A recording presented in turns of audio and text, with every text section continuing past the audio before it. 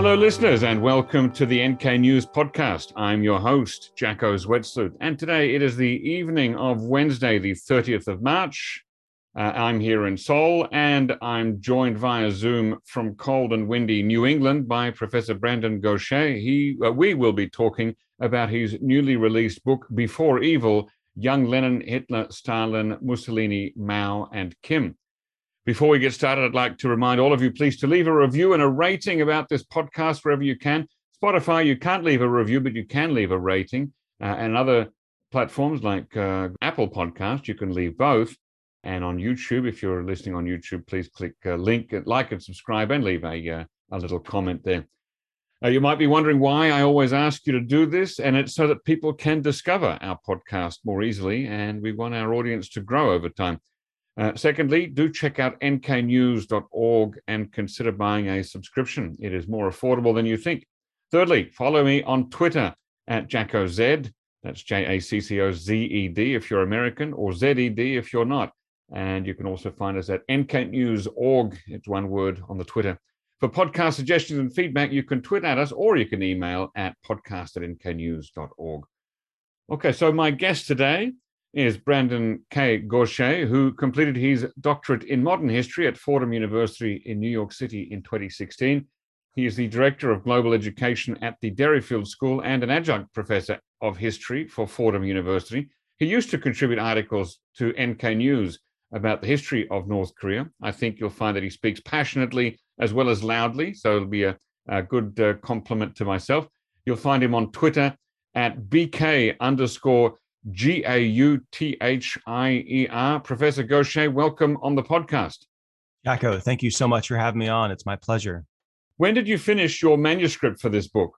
Well, thank you for that question. I finished the manuscript roughly a year and a half ago, and then went through a process of revisions where the book itself is focused on the youths, the early years of these heinous despots in which I focus. And when I finished the manuscript, it was a book about their childhood, their upbringing, their early years. Yeah. And as I completed that manuscript and was speaking with publishers, one comment that came up was, do you make the assumption that too many readers know in great depth about the story of Kim Il-sung's time in power? Or the history of Mao Zedong's time in power? So I actually went back after I'd finished the manuscript and added a third part, which was adding another third of the book on, focusing and with painful cogency, if you will, aspirationally at least, to describe the career of Kim Il-sung or Stalin or Hitler in power, career, quote unquote. And to do that in a way that leaves readers informed about crimes against humanity that had unfolded under the rule of those individuals.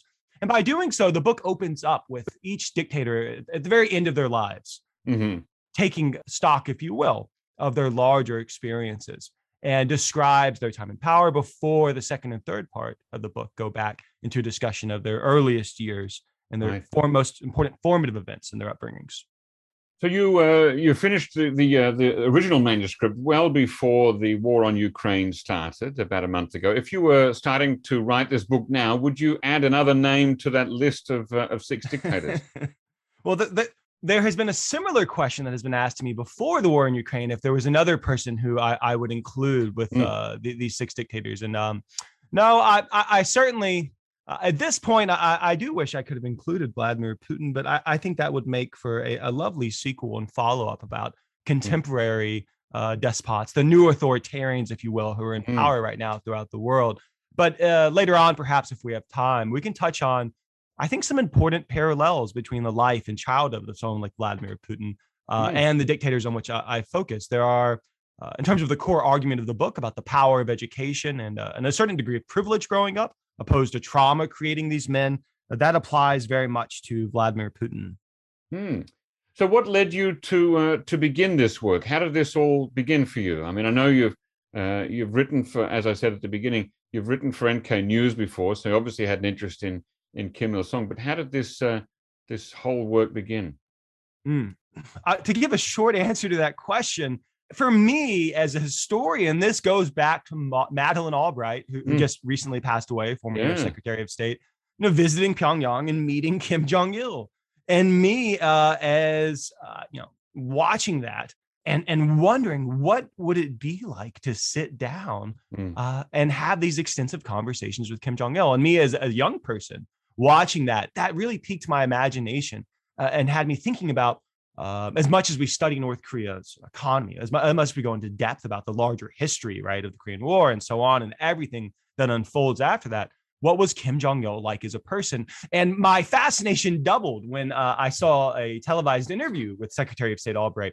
And when she was asked, what was Kim Jong-il like? You spent a good amount of time with him. And she said, I had been briefed before I went to North Korea, and I was told to kind of expect potentially anything from Kim Jong-il, that he might be really weird, he might be really bizarre, he might try to make me feel uncomfortable.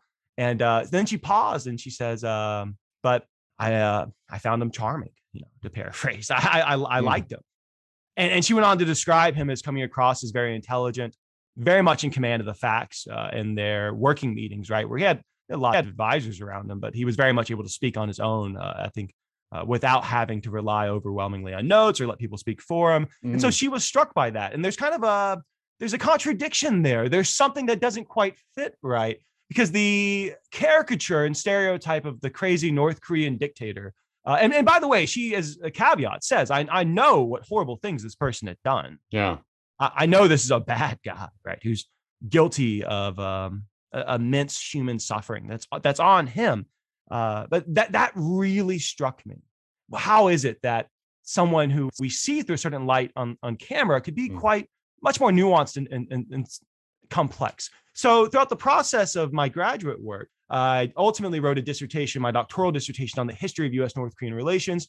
And what that focused on was an effort to understand how Americans have imagined and thought about North Korea alongside the actual facts of what's unfolded in the U.S.-North Korean relationship. And as much as we think about North Korea through the lens of the axis of evil, if you will, from George W. Bush, or a terrorist league of evil, as Reagan described it in the 1980s, what are the ways that we fundamentally misunderstand North Korea, even as we're frank about the ways that North Korea is morally abhorrent? And so the dissertation in that regard was the foundation for this project, to look at these dictators, very, very bad people, but through a humanizing light, and to consider what we can gain from that. Before I speak about this notion of the humanizing light, just to mention about the dissertation that I wrote, kind of a central takeaway was that the United States and the American popular media as a whole have never really understood North Korea as a product of Korean history, that we've so often repeatedly viewed North Korea through the lens of the Cold War or the war on terror. And this is a fundamental mistake, one that we can help begin to diminish by looking at Kim Il-sung's youth, as we can talk about later. And that this has been a major issue alongside the inclination of Americans to come up with caricatures of the North Korean leadership as being crazy, of having no explicable goals. And the dissertation focused on that history, which then leads me to Before Evil, my new book. Before Evil is an effort to examine these individuals, not only at the height of their power, at the very end of their lives, but the story of their youths. And the question is, Jacko, and the question for listeners is this: should we humanize the inhumane? Should we go above and beyond to humanize Kim Jong-un, Kim Jong-il, Kim Il-sung? And if so, why? I want to hold that thought for a moment there, Brandon, and ask you, your book covers 6 now dead world leaders. How many pages are there in your book? Yeah, so it comes out to 454 and roughly 300 pages within 300 pages of text, then about 150 pages of endnotes. This is a work that attempts to marry the scholarly with the popular, to make history, substantive history, accessible, right, to be able to have a work that scholars and historians will find satisfying in terms of the use of primary and secondary sources being carefully documented. But a work, as I think all scholars should strive for, that should be meaningful to people of all backgrounds, because the core message, this one, about the humanity of the inhumane, it matters for the here and now. And I think how we talk about Kim Jong-un, as well as his father and grandfather, matters tremendously for how we can think about more complex issues related to North Korea and its very unfortunate history. But how do you do justice to any one of the 6 men when you're trying to deal with them all in one book? I appreciate that question very much. I think that the idea of focusing on these six men is not to offer this A to Z biography, right? That's going to be 10,000 pages long. Yeah. Because if you look at the historiography of works about Adolf Hitler, go to Dartmouth Stacks is where I did a lot of research, right? Spent a lot of time at Dartmouth. I mean, the number of biography is endless. Yeah. We are in a field awash with scholarly encyclopedic brilliance. So as you begin this project, you have to ask yourself, the core purpose. And the core purpose is not to provide an A to Z biography. It is instead to examine what the historiography has missed. What has been the larger gap in our discussion of these men? And that larger gap that this book addresses through the discussion of these six dictators' lives is as follows. Over and over and over, there has been the assumption, popularly and to an extent within the scholarship, particularly before recent decades, that these men were, going to somehow be a product of trauma, right? That you look at someone like Stalin or Hitler, and they had bad, abusive fathers. The inclination of scholars for a time, and now within a popular context, that surely it's trauma that informs and creates these evil men. And when I say evil, I mean individuals who act without empathy, right? Doesn't mean they're not capable of empathy in some respects, but as a whole, over and over. Let's pinpoint that for a moment. Yeah, because your book title obviously is Before Evil. So you're dealing with the young Lenin, the young Hitler, the young Stalin, etc. And that, of course, assumes that you believe all of them to have been evil at a later point in life. Now, you're a historian first, not a polemicist or a writer for the Daily Mail. So then the question, what does it mean to call someone evil? And you've just sort of summarized it in a nutshell there. You said that it's to, so if you could say that once more, to do something without conscience, is that right? Or do something without empathy, sorry, to act without empathy. To make decisions in a way that is increasingly devoid of empathy. And this itself, if we think about evil as less of something that someone is just born as, right? And by saying that, I don't mean to diminish the psychopathological realities of sadistic behavior, right? That's a different psychohistorical discussion. What I mean to say is that rather than viewing someone like Kim Il-sung or Stalin or Hitler as being these demonic creatures who are incapable of any human feeling and empathy, that is extremely reductive and problematic, even if we view them as being evil. So then what does it mean for them to be evil? It means for Mao Zedong at the height of the Great Leap Forward in 1960 to continue that campaign, even as he's being informed that it is causing mass suffering. And we look at evil in that regard as not as Mao Zedong saying, I want people to starve to death, that I want people to suffer. There's no historical record of Mao being happy or joyful about the fact that people are suffering. To the contrary, even as he's extraordinarily cold-hearted about it, you see a leader who has its ends justifies the means logic, that this is something that must be done. And yes, this is upsetting. This is disturbing, but there's this larger ideological end. And this is the story of the book in itself. When we talk about the meaning of evil, evil also often is the product of ideological radicalism that not only these men embrace, but that we ourselves are susceptible to if we go down a road of growing righteous dogmatism. When we begin to believe I have this set of ideas, this ideological lens through which I view the world, and this is something that must be achieved, right? This is something we must do. And the lines of evil, quote unquote, are much messier than we realize. What is the line, Jacko, between an awful person doing something heinous, knowing it is wrong, and an awful person doing something heinous, believing it is utterly just? At what point can we ourselves and others around us become the villains? Maybe not on a Mao-like level, right? I don't mean to imply there's a Stalin within all of us, but we are a species susceptible to ideological fanaticism and acts of cruelty that can amount to evil. And since we're on defining terms, could you also help us to understand what is a dictator, and is there a substantive difference between being a dictator and being an authoritarian leader? Oh, that's such a good question. I mean, I think as we get into defining the notion of dictatorship and authoritarian rule, that can be slippery. And here's what I mean by that. At the most basic level, right, we can define the notion of a dictatorship, an autocrat, who is now going to be a strongman, who is going to essentially make the rules up as they go. The rule of law is not something that is going to circumscribe or change their actions. The strongman, the dictator, is going to behave in a way that fulfills his ideological vision of what must be. I say that is slippery because there are a lot of reasons why. If we look at Ruth Ben-Ghiat's The New Strongman, a book that came out just in the last year and a half, she talks about the notion of the new authoritarians. And so when we think about dictatorship, we can think about it in a classic Cold War sense of Joseph Stalin having total power to do as he pleases, meaning, he just has to pick up the phone and you can disappear. But then she in that book talks about a new authoritarian, someone like Vladimir Putin. She also lumps in Trump and Berlusconi, which I think is an interesting and ultimately debatable discussion to be had, right? But someone like Muammar Gaddafi. And she looks at the new authoritarian as being someone who doesn't necessarily have to be as overtly extreme in their use of dictatorial powers, someone who can manipulate the media in a way that maybe comes across as less crass or obvious. And those are slippery lines. So at the most basic level, though, the dictators I have chosen in this regard are some of the most out and out obvious ones, right? Earlier, you asked a question about, how do you do these six men together? And I want to just speak to one more thing about that. So if one sense, this is a story of their childhoods, which is not necessarily about trauma and about having abusive fathers, though for, Stalin and Hitler, that's there, but it's about certain privileges and education. That's a really important point I want to emphasize. All six of these men and the utility of including all of them in this one book is to emphasize these parallels. And a really important parallel in the stories of these young men is that they have educational advantages which others don't.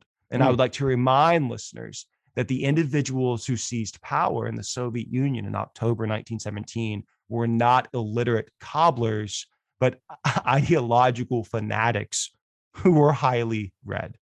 And in many ways, someone like Vladimir Lenin overseeing that coup d'etat, brilliant.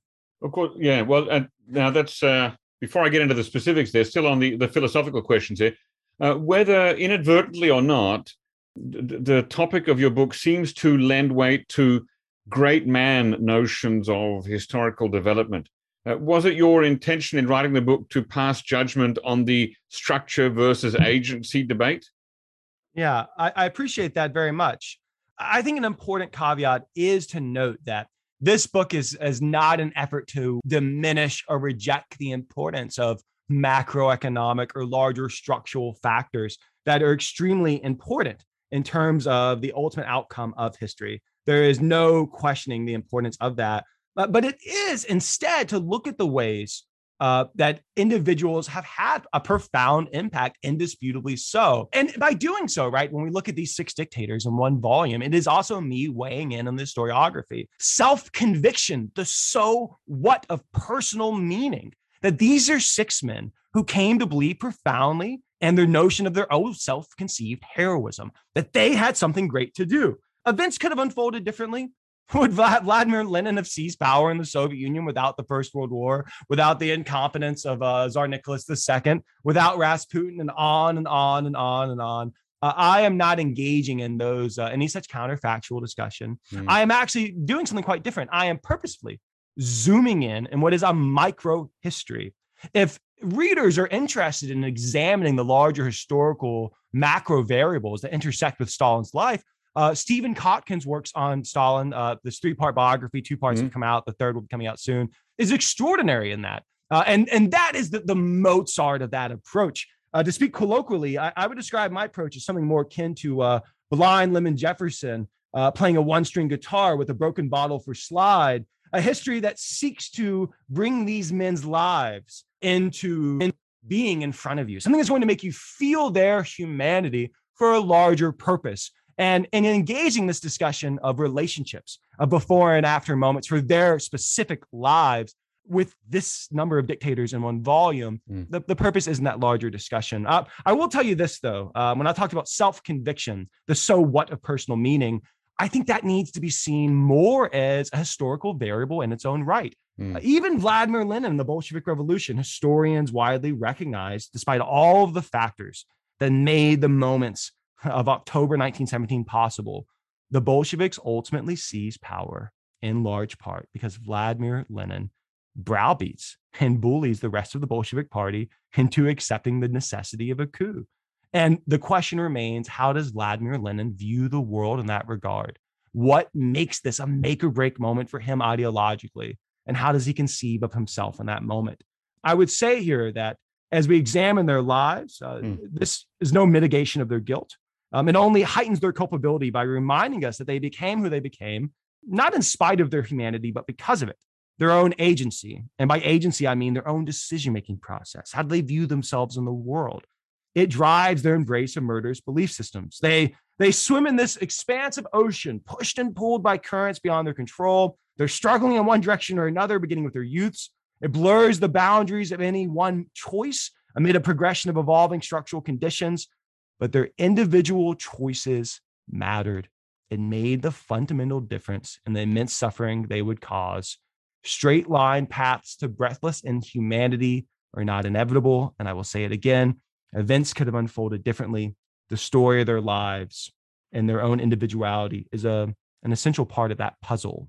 Well, let's talk a bit more about how your book helps us to humanize inhumane leaders and why that's important or valuable to us to understand that even inhumane people are human. Yeah.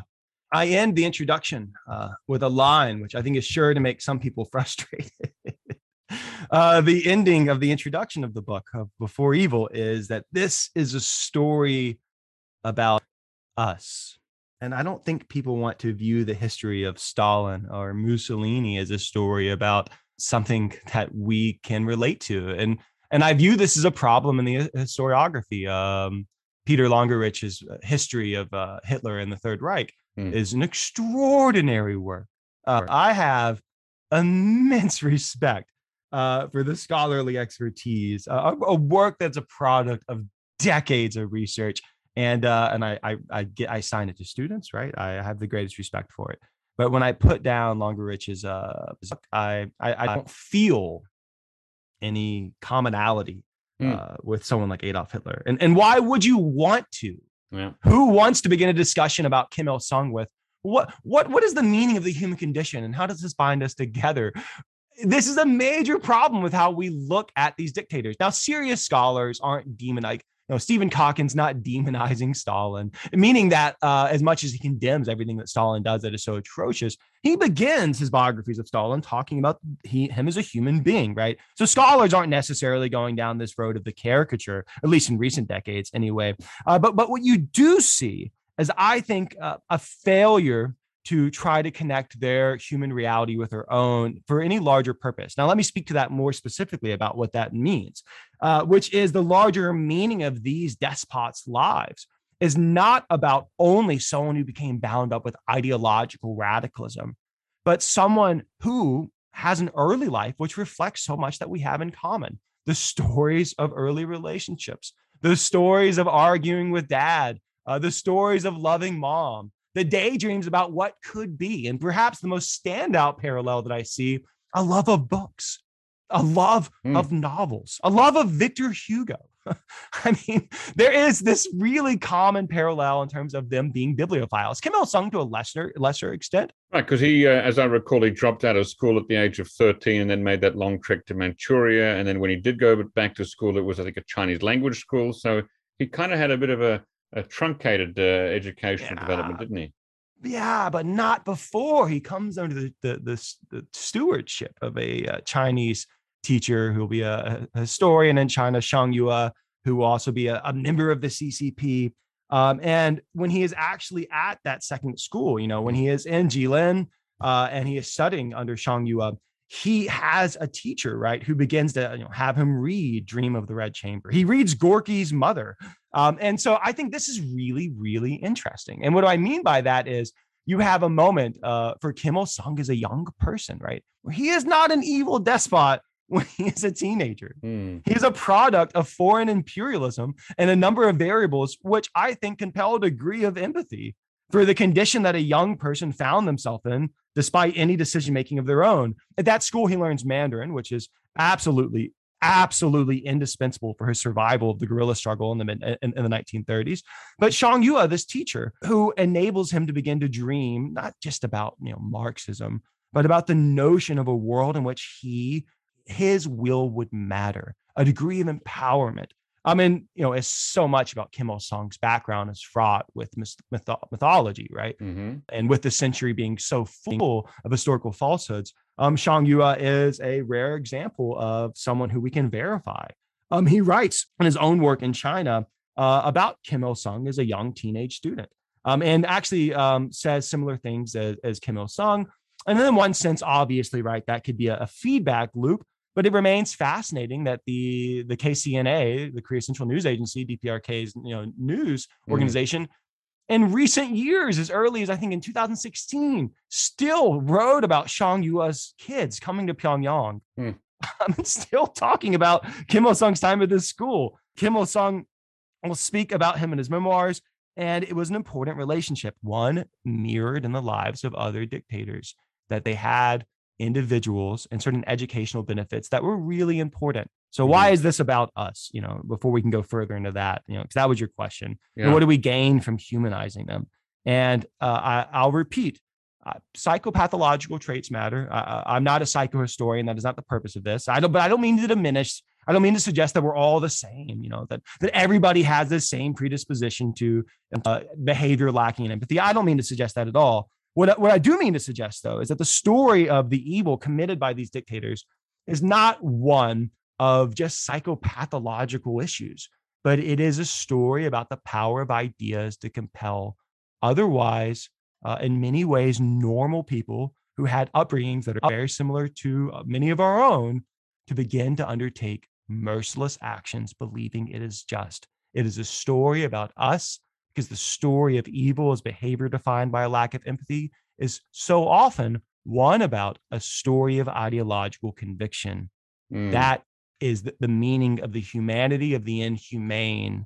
And that is a dire warning about us today, as we might begin to believe that something is utterly right. And there can be no neutrals. This is something that we must do. How do we guard against crossing those lines and becoming the villains without realizing it? You mentioned that many people have thought that there's some common elements of trauma or relationship to parents in the background of some of the dictators that you write about, and I'm reminded of a film that I only half recall from the 1960s or 70s when a group of Nazis tried to recreate a new Hitler by having young children and putting them in similar parental relationships where the father is absent from an early age and the mother is sick and this kind of thing. Do you recall the film I'm talking about? No, but it sounds extremely relevant, Jacko. Right, they're trying to recreate a new Hitler by recreating as much as possible those childhood elements. And I guess what I'm leading to here is with these things that you point out that are common to all these dictators, can we extrapolate out from that and say that most or all of these characteristics would be found in any inhuman world or national leader? And then, following on from that, does your model have any predictive power? Yes. Oh, I really like that question, and I appreciate it very much, because now I'm afraid I'm going to frustrate listeners, not just by invoking the name of George Wilhelm Friedrich Hegel and what is the unreadable tracts of his writing, but I think to offer one of the most cogent points that Hegel made that is so relevant to what you just asked. And it is Hegel in his philosophy of history, who said that that history teaches that people and governments have never learned anything from history or acted on principles deduced from it. Said, paraphrased more simply, the only thing we learn from history is that we do not learn from history. Hegel wasn't being sarcastic. There's the inclination to think, was this a throwback to the cliche that we're doomed to repeat the mistakes of the past so we don't learn from history? That's not what he meant at all. What he means is the meaning of human experience and history itself, historical reality, is one of endless complexity. And to put this in my own words, a wall of numbers constantly evolving, an algorithm that cannot be defined neatly, right? Something that is constantly shifting. As Henry Kissinger said at the beginning of the Nixon administration in 1969, we will not make the same old mistakes. we will make our own. Yeah. So when you ask about any predictive model, no, there are certain parallels we see, and those parallels are meaningful for our own lives, on almost an effort to look inwards, right, at the path to how evil unfolds. But the commonalities which we see in their lives, yes, are extraordinarily common. And the reality is that of kids who love Victor Hugo, as Mussolini did, his father, led him to abhor poverty as a young man. His father was a socialist activist they read Zola, they read a lot of Victor Hugo and Les Mis and so on. Look, if my child falls in love with Victor Hugo growing up, odds are she's going to be an utterly normal person. Yeah. She's not. And also, here's another crucial point. If we look at trauma, even before we get back in education, there are many people who have troubled upbringings or suffer from childhood abuse who go on to be utterly decent, normal people, much less, become megalomaniacal mass murderers. So there is something very problematic of the notion of, and I say this in the introduction, we cannot look at the story of these lives and think we're going to come away with a certain equation about how evil comes to be. I say, quote, youthful experiences cannot explain these despots' crimes, nor can anything in their childhoods diminish the horror of their actions and their personal responsibility for them. No new biography, not the following chapters in my book, Before Evil, can provide a certain formula for how such men come to be and how we might avoid them in the future. Apologies. And that may not be satisfying, but that's the reality. And it comes back to the question then of, well, then why do it? Yeah. What is the so what? And it is ultimately not only a story about, the warnings of how one embraces this path of ideological fanaticism, even if we're all human beings, right? Even if we're all the same. And by the way, when I say we're all the same, I don't mean to generalize. People are unique, right? We're all human beings. And the experience of being a human is different for everyone in many ways, right? But there are strong commonalities in terms of what it is to be a human being, to live, to be born, to grow up, to have parents, and to live, and ultimately to know that we will all die someday. These are commonalities that we all have to grapple with. And that is what I mean. So then what is the so what? Then why? Yeah, what is the so what? Yeah, well, there's a couple of reasons why. Well, number one, by examining the humanity of these individuals, is not only this larger warning about the meaning of evil, it is to challenge their cults of personality. It is that Stalin, Hitler, Kim Il-sung, they did not want to be viewed as human beings in the sense of being ordinary. Every part of their propaganda is to build them up as this larger than life figure. By examining their human stories, we not only see something of ourselves in their lives for that purpose I've been talking about, we ultimately reject their cult of personality. And more than that, to feel a degree of empathy before they were evil, to examine their human stories. This is not the height of complicity. This is the antithesis of their tyranny. And to tell the human stories of tyrannical despots is a flesh and blood history that is the opposite of what these men wanted.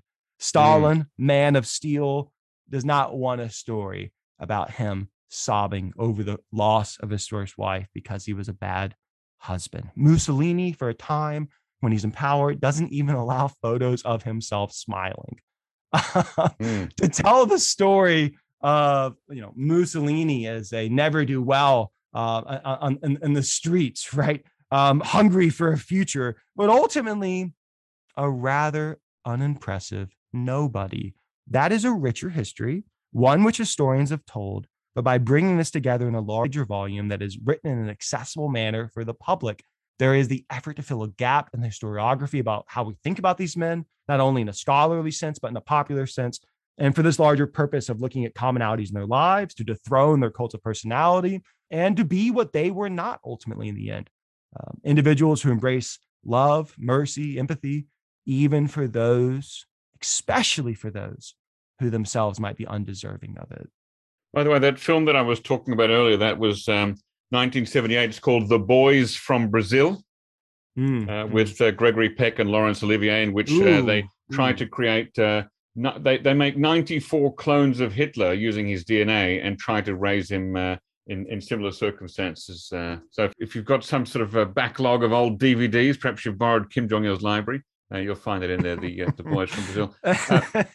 Here's a sort of a question, a hypothetical for you. Let's say that you meet a 15-year-old person who seems to have all these traits and this background, the love of books, the certain troubled relationship with the parents, the privileged education, and a strong ideology. What would you do at that point to try to steer them away from a path towards, dictatorship and inhumanity to man and woman? I appreciate that. And by the way, you know that the rule of the White House press spokesperson, which I am most definitely not, but the rule of being a White House press spokesperson is to never answer a hypothetical. If you're ever answer hypothetical, you say no, I'm not going to answer hypothetical, but I'll be glad to. And by the way, I would just like to note that the Gregory Peck film that will be lovely watching for this Friday evening. I appreciate that recommendation. Excellent. But in all seriousness, the question you just asked is a really important one because I think it is one applicable to everybody listening to this, right? Because we all are involved in other people's lives, right? Either we have children or we see young people, and we also look at ourselves in the mirror. And when we think about this, perhaps said in terms of a cliche, what type of world do we want to live in, and what part do we and our loved ones and other people around us play? I think we have the moral obligation to think about what you just asked, because again, the story over and over, if we look at someone like Maximilien Robespierre, who's not in this book, is someone who had an utter belief that they were doing something that would make the world a better place. Yeah, those lines are slippery. So you asked this question about how do we speak to young people, especially those who might fall in love with the world of ideas. And the last paragraph of the book speaks directly to this, because this question of lessons, I and kind of in a rather cheeky sense, quoted Hegel, earlier about the notion of it. We don't learn anything from history, but here's a lesson, quote unquote. And historians appropriately are very suspicious of lessons because history does not unfold the same way over and over and over. 2 + 2 does not always equal 4 in a unique historical circumstance of myriad variables. But when we engage with young people, here's what I would say, right? And here's what I try to say to 15-year-olds as much as possible, that the lesson, quote unquote, that we derive from the youths of these awful men is recognizing that we ourselves can become the monsters we deplore as we make hard decisions in pursuit of what we believe is right, grappling with infinite complexities and personal challenges, that we can guard against that reality by embracing empathy. That guiding value can shield us from the blinding light we run towards in pursuit of far-reaching ends that may seemingly compel us to undertake cold means. Reject the tuneful dogmatism of sirens who pull us towards disaster by ignoring or denying the humanity of others, including the heinous. Encourage new generations to think of their actions through the lens of suffering we cause or diminish for others. Distinguish yourself by striving to interpret the meaning of human experience, past and present, with compassion, even if it is often lacking before what Hegel called the slaughtering block of history. Courageous opposition is needed to confront tyranny over the ages, but so too is love and mercy. The onus is on us. Looking at these 6 men in their youth, again, Lenin, Hitler, Stalin, Mussolini, Mao, and Kim Il-sung, is there any one of them, or perhaps even 2, that you find seem to display more empathy than others in their early years, and therefore the slide into dictatorship and evil seems all the further, a bigger drop? Yeah, I know.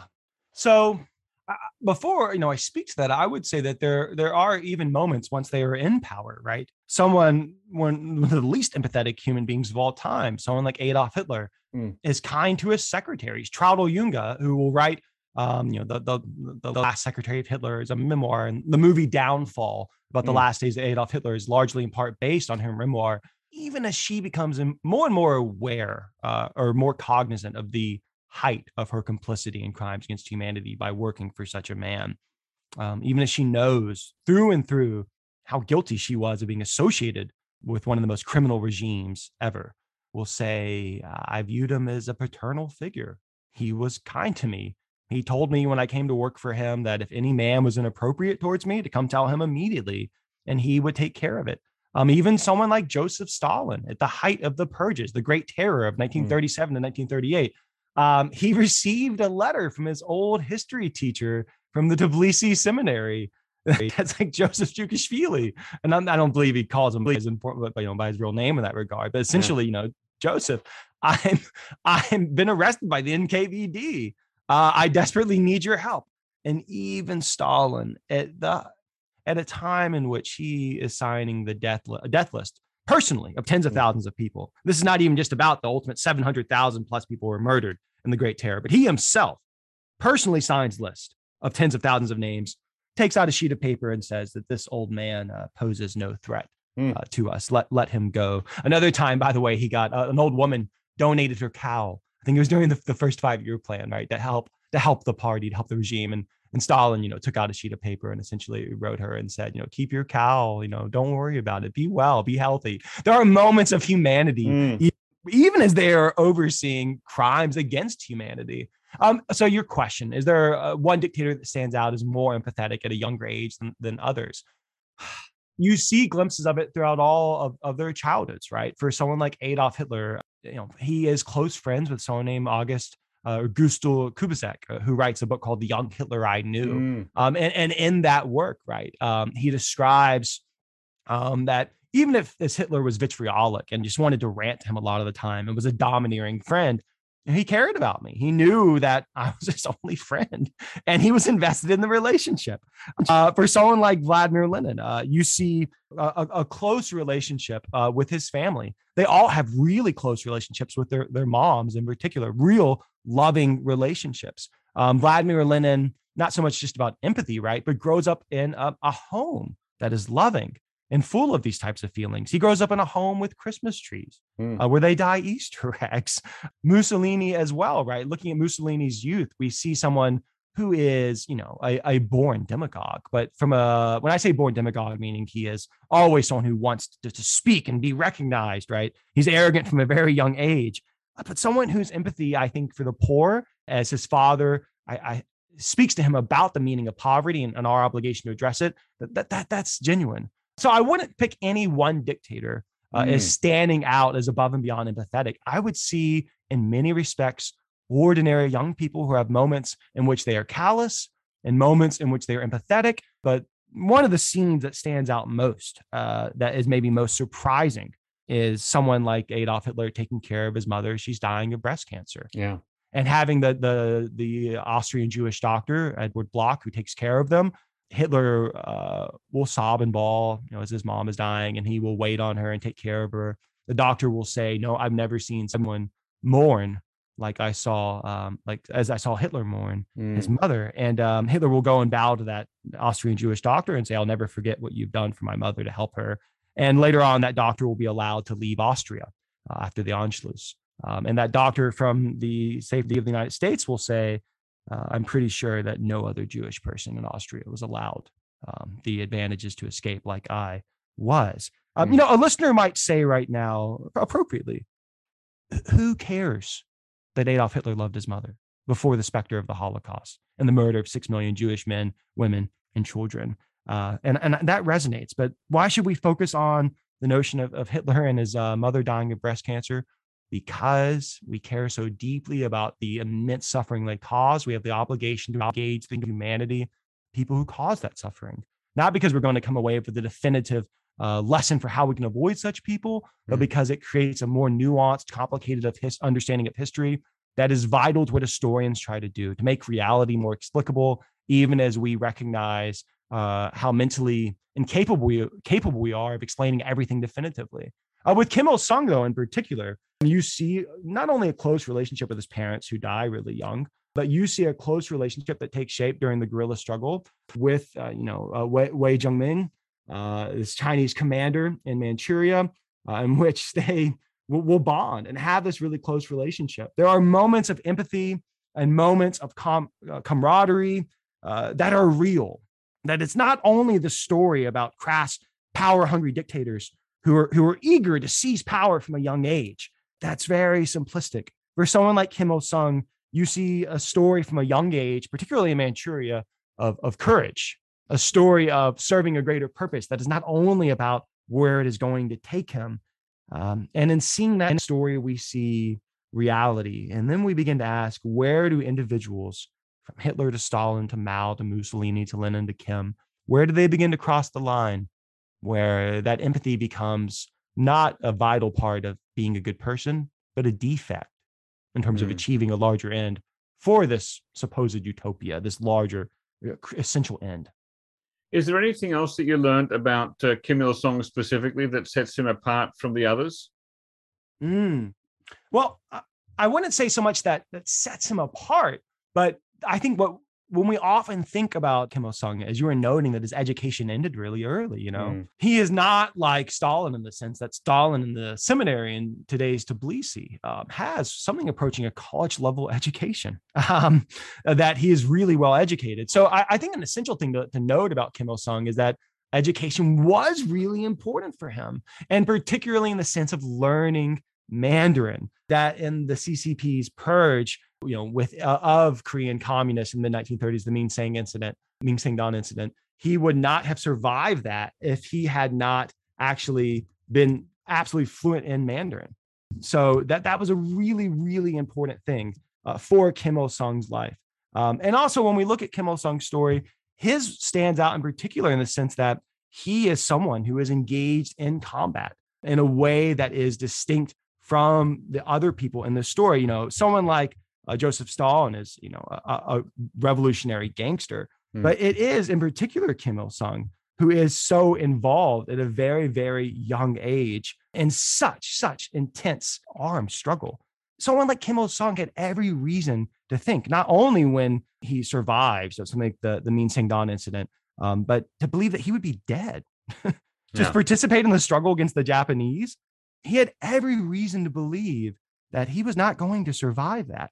And here's a question for you, Jacko. Should we talk about Kim Il Sung not only as being the ultimate, forefather of this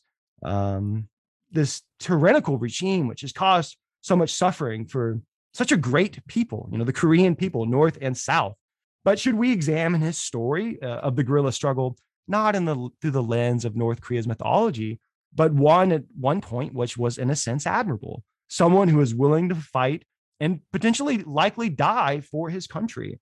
And if we do so, how do we do that with respect for the crimes that he would later commit, for the road he would go down?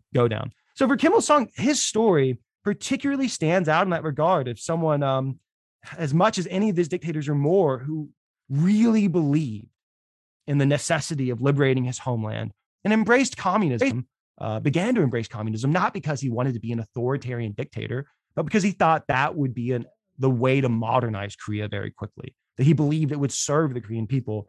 I think that's something we need to accept as genuine, especially in the early days of the struggle.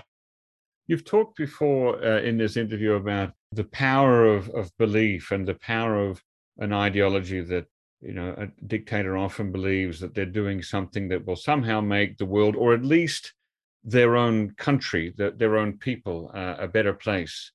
And I wonder, looking at these six men, are there any of them that were a bit more, shall we say, wishy-washy on the ideology, or did they all have such a strong conviction of beliefs, or were any of them opportunists? Yeah, well, I think that the intersection of being a crass opportunist, right, of the notion of power for serving one's end becomes a part of all of their stories. Lenin may be the least. I think Lenin might be the most ideological, diehard, true believer. But there is this other really uncomfortable intersection that the true belief is real ideologically. People like Stalin, historically, the historiography before, especially the 90s, looks at Stalin as, being this power-hungry dictator. He was a power-hungry dictator, but he was also a true believer in communism. He was a fanatical communist. That was real. But if you look at someone like Mussolini in particular, my goodness, he is a diehard socialist who suddenly during World War I becomes what will be a fascist, invents a new ideology. But I don't think that we should view Mussolini's breakup with socialism during the First World War, which for listeners, that was because Mussolini was for Italian intervention ultimately in the First World War. As a diehard nationalist, he ultimately breaks up with socialism. That's not only about the notion of Mussolini pursuing power for himself. The fact there's no reason to believe that Mussolini in the middle of the First World War would go on to actually be a dictator ruling over all of Italy. But unquestionably, there is a slippery moment in their quote unquote careers where the notion of power for themselves and the notion of power for a larger ideological end begins to go hand in hand. And I think we can understand North Korean dictators through that same lens for Kim Il-sung, Kim Jong-il, and Kim Jong-un. Obviously, the decision-making of Kim Jong-un is closely intertwined with his own security and his own power and his own kleptocratic wealth, right? There's no questioning that he is making decisions that are very closely tied to his own security and his own power and his own well-being. But whether we're talking about Kim Il-sung or Kim Jong-un, I think it is reductive to not take into consideration an ideological vision which cannot be reduced solely to the notion of what is going to benefit me. That these individuals sleep well at night, perhaps. And I'm making an assumption there that Kim Jong-un sleeps well at night, but I think it's a reasonable assumption. Not only because they are comfortable in their own tyranny and their own lavish palaces, but because we look at the world through a given lens, an ideological vision in which we don't see ourselves as the despot. We don't see ourselves as the tyrant. And I imagine for Kim Jong-un that the larger utility of North Korean history, of journalists today taking the time to go read about the guerrilla struggle of Kim Il-sung, not through the North Korean lens, but through something like Dae Suk-sa's books on North Korea and Kim Il-sung, his biography. What we see is this notion of the guerrilla struggle, which historians like Adrian Buzo have talked about. And we see someone like Kim Jong-un today. I think the safer assumption is not only to view him as a kleptocratic dictator, but someone who views himself as upholding, a Korean vision of modernity that is devoid of foreign imperialism, that whatever North Korea's immense problems, and to the extent that he is deeply aware of them and the immense complexity of reforming North Korea, that he has this obligation passed down through the generations to realize this larger, prosperous, independent Korea, to whatever extent that is lip speak, to whatever extent that might be hollow from some people's perspectives. I think we should be careful and not taking seriously the power of ideas as dictators imagine them and how they view themselves in that light. Horrible crimes. Go ahead. Are men who are people who are dictators in adulthood also generally charismatic or magnetic as children? Because you mentioned, for example, I'm just thinking, you mentioned that Hitler really only had one friend when he was young, but Mussolini was a bit of a sort of a street fighter, kind of a local tough, and he always wanted to be a talker, an orator. So what can we see in common with all of these here? Yeah. The line between, say, being a natural born orator doesn't necessarily play out across all of their early lives. So for instance, if we look at someone like Mao and Stalin, they're not good orators. Mao is not a particularly impressive orator, neither is Stalin. Lenin so-so. I mean, Lenin is an orator, right? But he's not a phenomenal speaker. Mussolini and Hitler are profoundly impactful speakers, right? In terms of being able to move audiences, in terms of demagoguery. What you see, I think, as a whole throughout the course of their childhoods and their upbringing are people who are deeply engaged with books. For Kim Il-sung as a young person, right? That's not necessarily the case till he begins to go to school. He's not growing up in a privileged home with books everywhere, right? I mean, this is a family that's a product of Japanese imperialism. They have to move to Manchuria. So I don't mean to generalize there, but he ultimately does fall in love with books to a certain extent within school. What you see, and this is maybe bringing us back to what we were saying before, in many respects are ordinary kids who aren't that terribly impressive. Lenin's a straight A student. He's a brilliant young person, finishes first in his school like his older brother. But what you really see across their lives are individuals who, like so many of us, are grappling for meaning, or are grappling for ideas to begin to make sense of the world around us. And you don't see any particular characteristics in them as young people that definitively suggest they're going to go on to be dictators who commit crimes against humanity. I know that's not a very satisfying answer. I wish I had a more satisfying answer. Yeah. That being said, for Hitler, I mean, his need to deluge a listener with this endless number of words, in Vienna speaking at great length and no one caring because you're not a particularly impressive person. Hitler in school, The teacher is being frustrated with him because he's not terribly impressive and he doesn't work very hard in Mm. school. For Mussolini, a cousin of Mussolini will say of him, as I mentioned earlier, he was always arrogant. Yeah. But no, there is no one defining trait of their youths, aside from the broadly stated points of a degree of privilege and advantage and the power of education that suggest who these men are going to be. But the self-conviction, the search for the ideological path, that takes root through books, and the notion of the self-fulfilling prophecy of the hero, particularly for Mao, who's reading books like Water Margin, Chinese classics about, the heroic guerrilla struggle. That's really important. But no, if you look at Mao's childhood, you look at his time in school, you see someone who doesn't want to work on his dad's farm, who's who's spending a lot of time reading, goofing off. Why does it seem that all these dictators that you've got in your book, they're men? Are there any women dictators that you can think of? Well, I think in the context of looking at the very worst dictators of the 20th century, sure, that's why these men stand out. I would emphasize, right, that the core things I'm talking about are obviously applicable to everyone of all background. And I think the reason why we can't think of this moment of a dictator that has at the heights of power of someone like Lenin and Mao as a product of the patriarchal, sexist nature of, unfortunately stated, human reality that has played out up to this point. So I would frame that as no. At this point, we're not speaking of a female Hitler, but not because that men and women aren't susceptible to this type of ideological radicalism, but because that is the misogynistic nature of reality, which we have seen play out. But if we begin to look at someone like Lenin's wife, Krupskaya, you see from Nadia Krupskaya within the Bolshevik Revolution, someone who is side by side with Vladimir Lenin, someone who is all in. So as we look towards the future, and hopefully a future that does so much more to create gender equity, does so much more to help create opportunities for women to be in power alongside men, the central takeaways are more important than ever. It is not people with horns who commit crimes against humanity. It is flesh and blood human beings who think what they're doing is right. There you go. And perhaps 100 years from now, another young historian will be talking about his new book, or her new book, Before Evil, with 6 women dictators. Let's hope. Who we haven't heard of yet.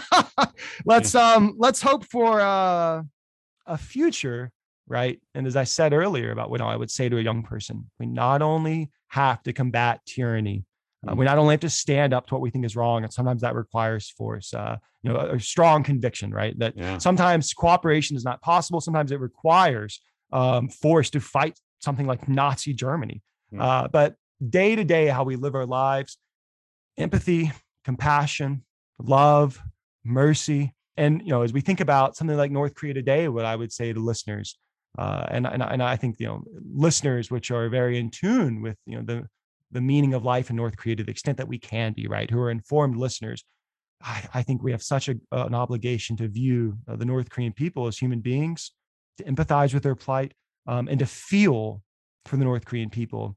And even as we think about someone like Kim Jong-un, to take his humanity seriously, even as we have no illusions about the crimes of his regime. I feel that so strongly when we speak about North Korea, the humanity of the people there.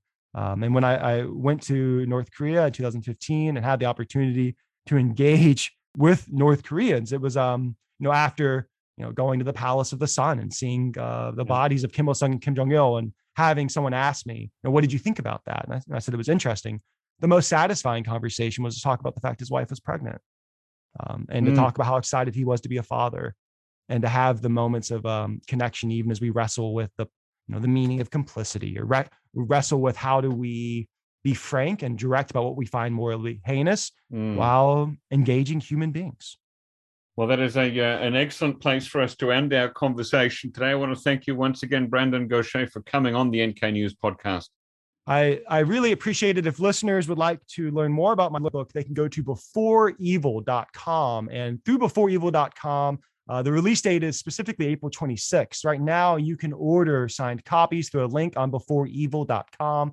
And for a certain limited number of those copies, I'll be writing personalized messages, including some historical quotes. So if you would like something that would be particularly interesting, go to beforeevil.com. Jacko, I have such respect for what NK News does. I really cut my teeth as a writer writing for NK News. That's right. Our listeners can find some of your archive stories back between 2012 and 2014. I think it was you wrote weekly pieces for NK News, so they're still on the website. People can go there and look for that. You can also find Brandon at Twitter at BK_GAUTHIER Gaucher, and of course you'll find his book from April the 26th. April 26th. At all good book purveyors or online right now at beforeevil.com.